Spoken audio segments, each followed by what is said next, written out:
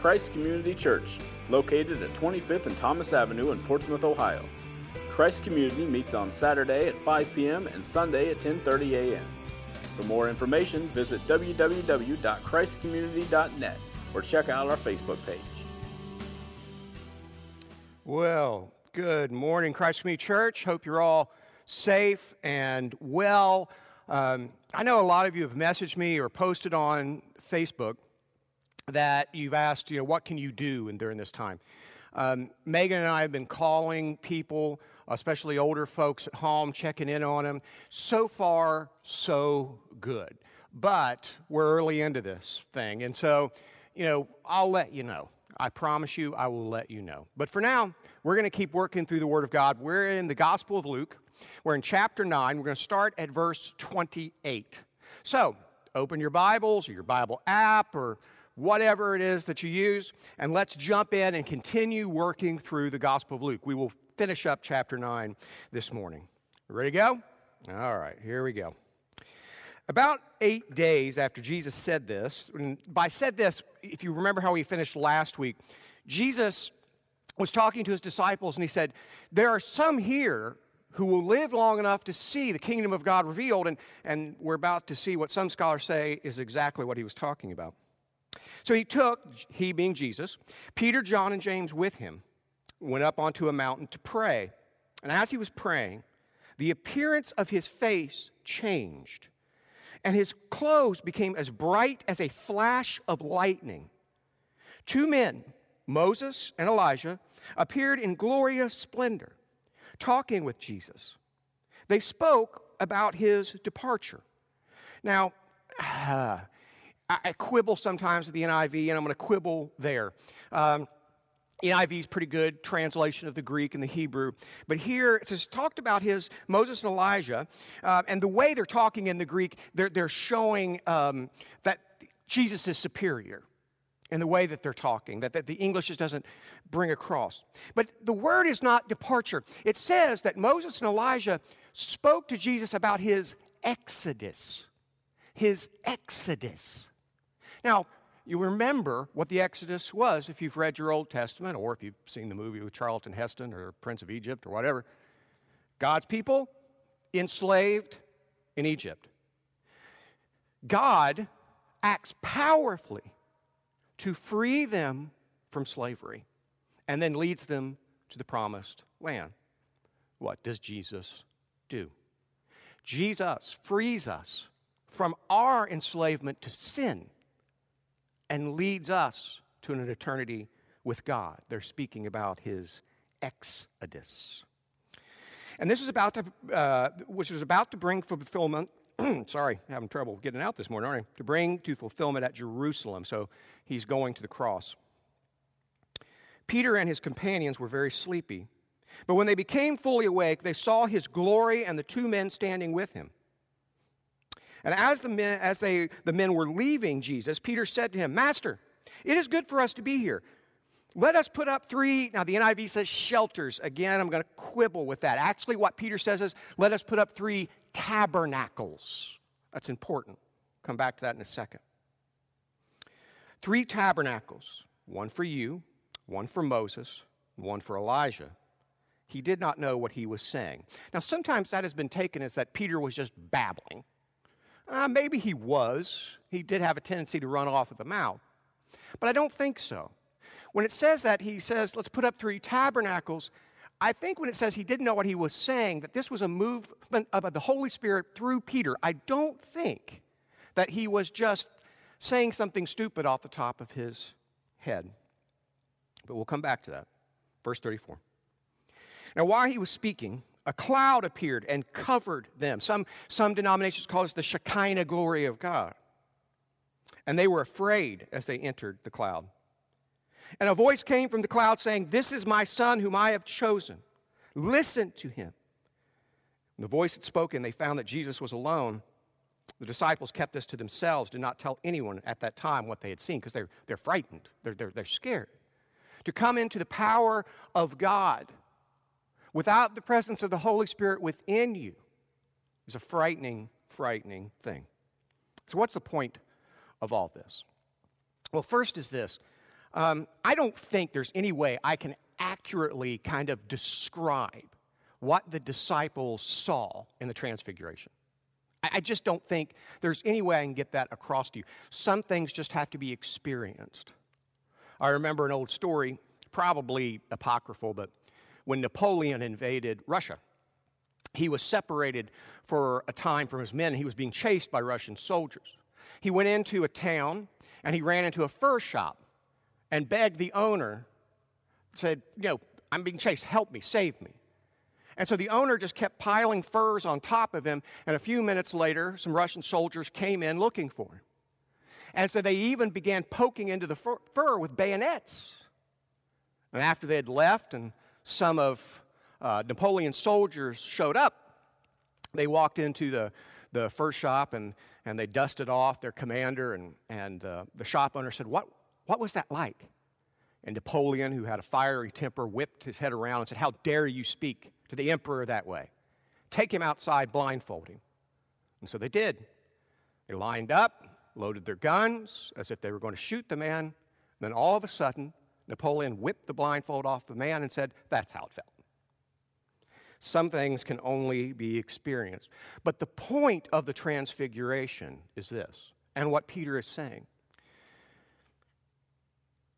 God had left the temple in the Old Testament, and Jews every day, especially at this time that Jesus is walking the earth, prayed that God would return. And in God's earliest way of dwelling with mankind, with Israel anyway, was in a tabernacle. A tabernacle was, and God gave instructions on how it was to be built. It was a large tent, and within the tent was the Ark of the Covenant. And God promised that His presence would dwell there so that the high priest could come in and make offerings and pray to God on behalf of the people. What Peter is saying without knowing it is, Jesus is that tabernacle. We now can approach God with our offerings and with our prayers because of Jesus Christ. He is the connection. He is the bridge. So though Peter didn't know what he was saying, what he's saying was important. The next day, in verse 37, when they came down the mountain, a large crowd met him. A man in the crowd called out, Teacher, I beg you to look at my son, for he is my only child. A spirit seizes him, and he suddenly screams. It throws him into convulsions so that he foams at the mouth. It scarcely ever leaves him and is destroying him. Now keep that in mind. That's important. Verse 40. I begged your disciples to drive it out, but they could not. Now, Jesus is going to get a little upset with his disciples here because they were probably showing off instead of praying to God for the boy to be healed. And so, you unbelieving and perverse generation, Jesus replied, how long shall I stay with you and put up with you? Bring your son here. And even while the boy was coming, the demon threw him to the ground in a convulsion. But Jesus rebuked, I don't like that word, rebuked the impure spirit, healed the boy, and gave him back to his father. What he really did was just say, stop. And the demon stopped. And he healed him. And all were amazed at the greatness of God. We have just seen Jesus in his heavenly state in the Transfiguration, shining like lightning. Now he comes down from the mountain, and he sees a boy. Why does he see the boy? Because the father yells at him, look, Jesus. He doesn't say, Jesus, please heal my child. He says, just look at him. He's being destroyed. The man knows that if Jesus just looks at someone in distress, he will have compassion. He says his only son, and he's being destroyed. Now, as we're going to see in a minute, Jesus is now setting his face to Jerusalem. He is now saying, my job is to go to the cross, to pay the penalty for the sins of all the faithful.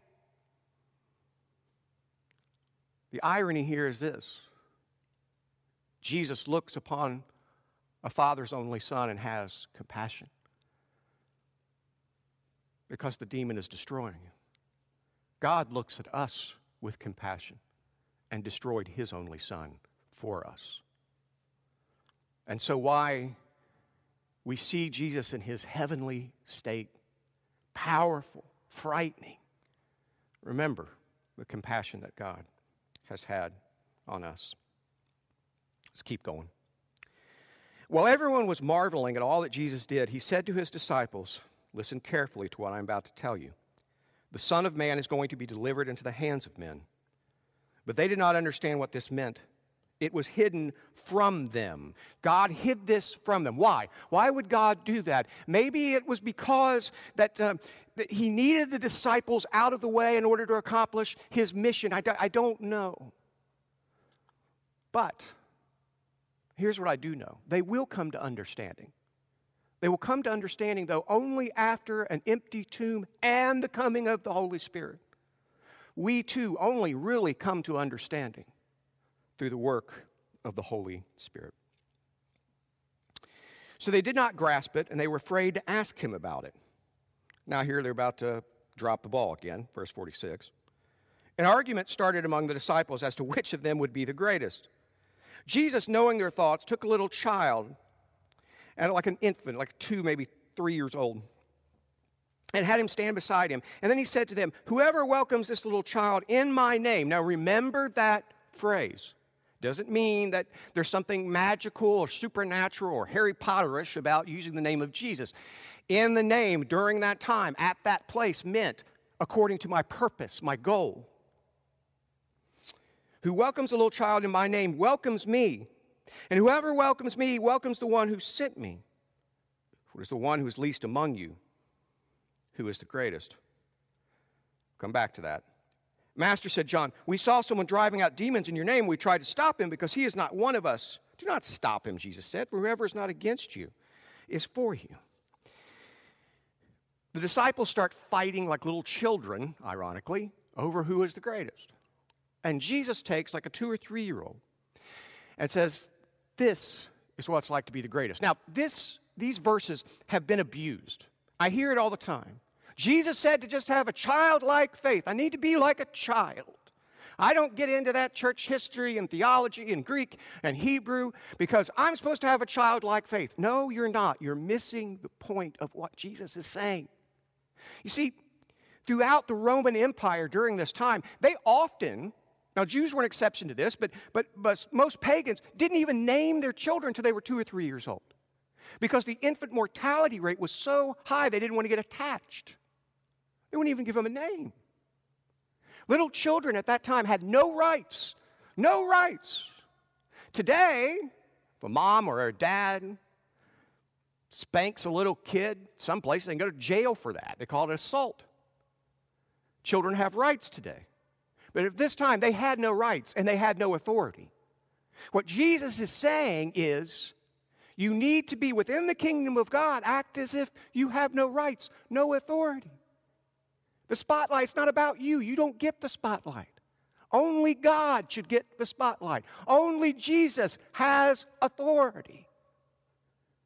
And we need to keep that in mind. We're all supposed to be servants. And as we're all kind of sheltered in place together, we need to remember that. Be kind to one another. Remember, it's not about you. It's all about Jesus, and all of us are simply servants. I've said it many times. There's Jesus and there's everybody else. Now we come to what is one of my favorite, if not my favorite verse in Scripture. I'll tell you why. Luke 9:51. As the time approached for him to be taken up to heaven, now the NIV says Jesus resolutely set out for Jerusalem. And I don't like that translation. Really, it's a quotation from Isaiah 57. And what he's saying is he set his face toward Jerusalem. This is like how they would describe a gladiator going into the Colosseum. This is how they would describe a warrior going into battle. Jesus is going into battle with the forces of darkness on our behalf, and he has set his face to it. Verse 52. And he sent messengers on ahead who went into a Samaritan village to get things ready for him. But the people there did not welcome him because he was heading for Jerusalem. Samaritans had their own way of worship, their own mountain where they worshiped. They despised Jerusalem, and it was vice versa. It was really based on racism, really. And they didn't like the fact that he was going to Jerusalem instead of going to where they worshiped. When the disciples, James and John, saw this, they asked, "Lord, do you want us to call down fire from heaven to destroy them?" But Jesus turned and rebuked them. And then he and his disciples went on to another village. Since we're all kind of going stir crazy, I hope no one's going too stir crazy, but staying busy, I have been listening to a lot of sermons on YouTube and so forth. One of my favorite preachers is Dr. Fred Craddock. Megan and I were listening to one of his sermons the other day. And I saw when I was tinkering around this week that he had a commentary on Luke that was on sale at Logos for $3, so I bought it. And he wrote this about the disciples in these stories that we've seen. He says, what these 4 different parts tell us are the disciples, it reveals that they lacked power, verses 37 through 43. They lacked understanding, verses 43 through 45. They lacked humility, verses 46 and 48. And they lacked sympathy, 49 through 50. And Christ rebukes all of these things. As servants, though we have no power, and we need to remember that, we are called to have understanding, which is mainly supernatural, humility and sympathy. We need to have that always, but especially with our family members. I can't say that enough. Remember just to be kind to one another. And remember that despite the disciples lacking all these things, despite the fact that they've been with Jesus for roughly 3 years, and they still don't get it. But growth is hard. Without the Holy Spirit, it's almost impossible. Be kind to one another. We're all in this process. Every single one of us, I don't care how old you are, we're all maturing in Christ. We need to be kind to one another. Verse 57. As they were walking along the road, a man said to him, "I will follow you wherever you go." Jesus replied, "Well, foxes have dens and birds have nests, but the Son of Man has no place to lay his head." He said to another man, "Follow me." But he replied, "Lord, first let me go and bury my father." Jesus said to him, "Let the dead bury their own dead, but you go and proclaim the kingdom of God."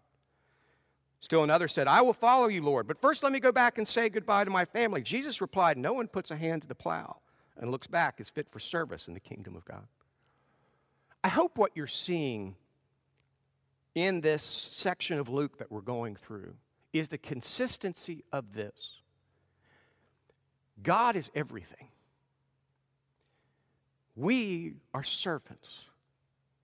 And if we keep God at the center of our lives, we actually become better people.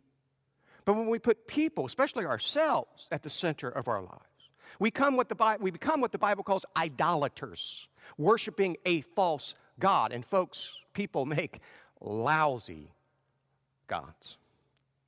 To quote Dr. Fred Craddock once again, he wrote, "The radical nature of Jesus' words lies in his claim to priority over the best, not the worst, of human relationships.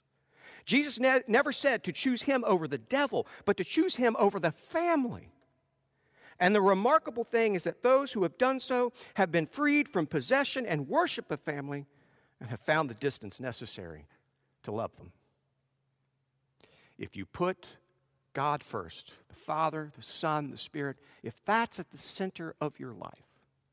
And how do you know what's at the center of your life? Well, typically it's what you think about most. It's what you spend the most money on. It's what you spend the most time on. That's the center of your life. And so you need to ask yourself, what is the center of your life? And the only way I know to make God the center of your life is to pray. To pray as a servant to God, and to pray for that supernatural power, that power of the Holy Spirit to come upon you, and that through study and worship and prayer and good deeds, caring for others, especially our church family, that puts God at the center so that we can have understanding and humility and sympathy, grace and love, all those things that are hard to come by these days. And we need to remember this, especially at this time. It is true that Jesus was fully human as well as fully divine. I am not saying that the Jesus that went to the cross is just some kind of window dressing, some kind of, it's just a body that something inhabited. No, it's not it. But what the disciples get to see on the mountaintop is Jesus as he is on his throne. And we need to remember a couple things this week. Well, always, really. One, Jesus is on his throne. God is in command. Go read Romans 8:28. All things work for good of those who have faith in Jesus Christ. We'll get through this. But the way to thrive, if we can, in this time, is to remember that Jesus is Lord. The disciples got to see that, though they didn't understand it. But he is also the Lord who sets his face to Jerusalem to die in our place for our sins, to save us from the judgment we deserve. And we need to keep both of those things in mind in order to be closer to God, to get through this time, to thrive during this time, to love each other during this time. The one who has a throne, the only throne, set his face to die for you and me, and he knew your name and face before the world was even made. Put your faith in that. Put your faith in that. I believe in science. I believe in medicine. I'm thankful for it. Be smart during this time.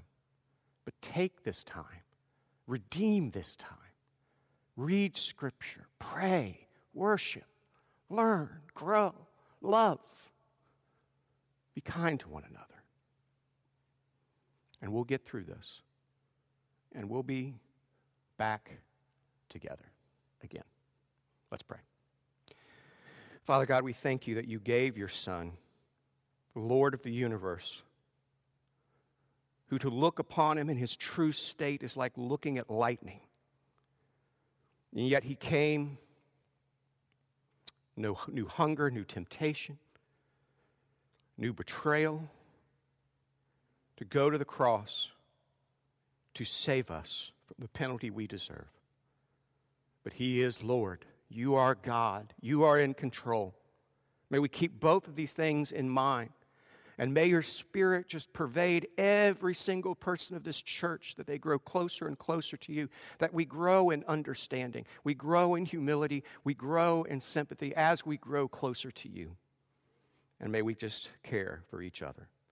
In Jesus' name I pray. Amen. Folks, thanks for tuning in. As Dad said, we will open the building every day, so you can drop off your tithes, checks only, please. You guys have been very generous, by the way. Or you can go give online, or you can just mail your tithe via snail mail, P.O. Box 649, Portsmouth, Ohio. And it's Christ's Community Church. It belongs to him. It's not Christ Community Church. It's Christ's Community Church. But you can send those checks in there. You have been. We appreciate that. A lot of people have given money and said, if anybody needs anything. If you need anything within reason, we will try to do it. Just let us know. I've been trying to call as many people, reach out to as many people. I encourage you to do the same. Just call people, text people, message people. In our church, we have a lot of people who, they're doing fine physically, but they're lonely. They're just lonely. Check in on them. We're family. God bless you. God goes with you. We'll get through this. See you next time. Christ Community Church, located at 25th and Thomas Avenue in Portsmouth, Ohio. Christ Community meets on Saturday at 5 p.m. and Sunday at 10:30 a.m. For more information, visit www.christcommunity.net or check out our Facebook page.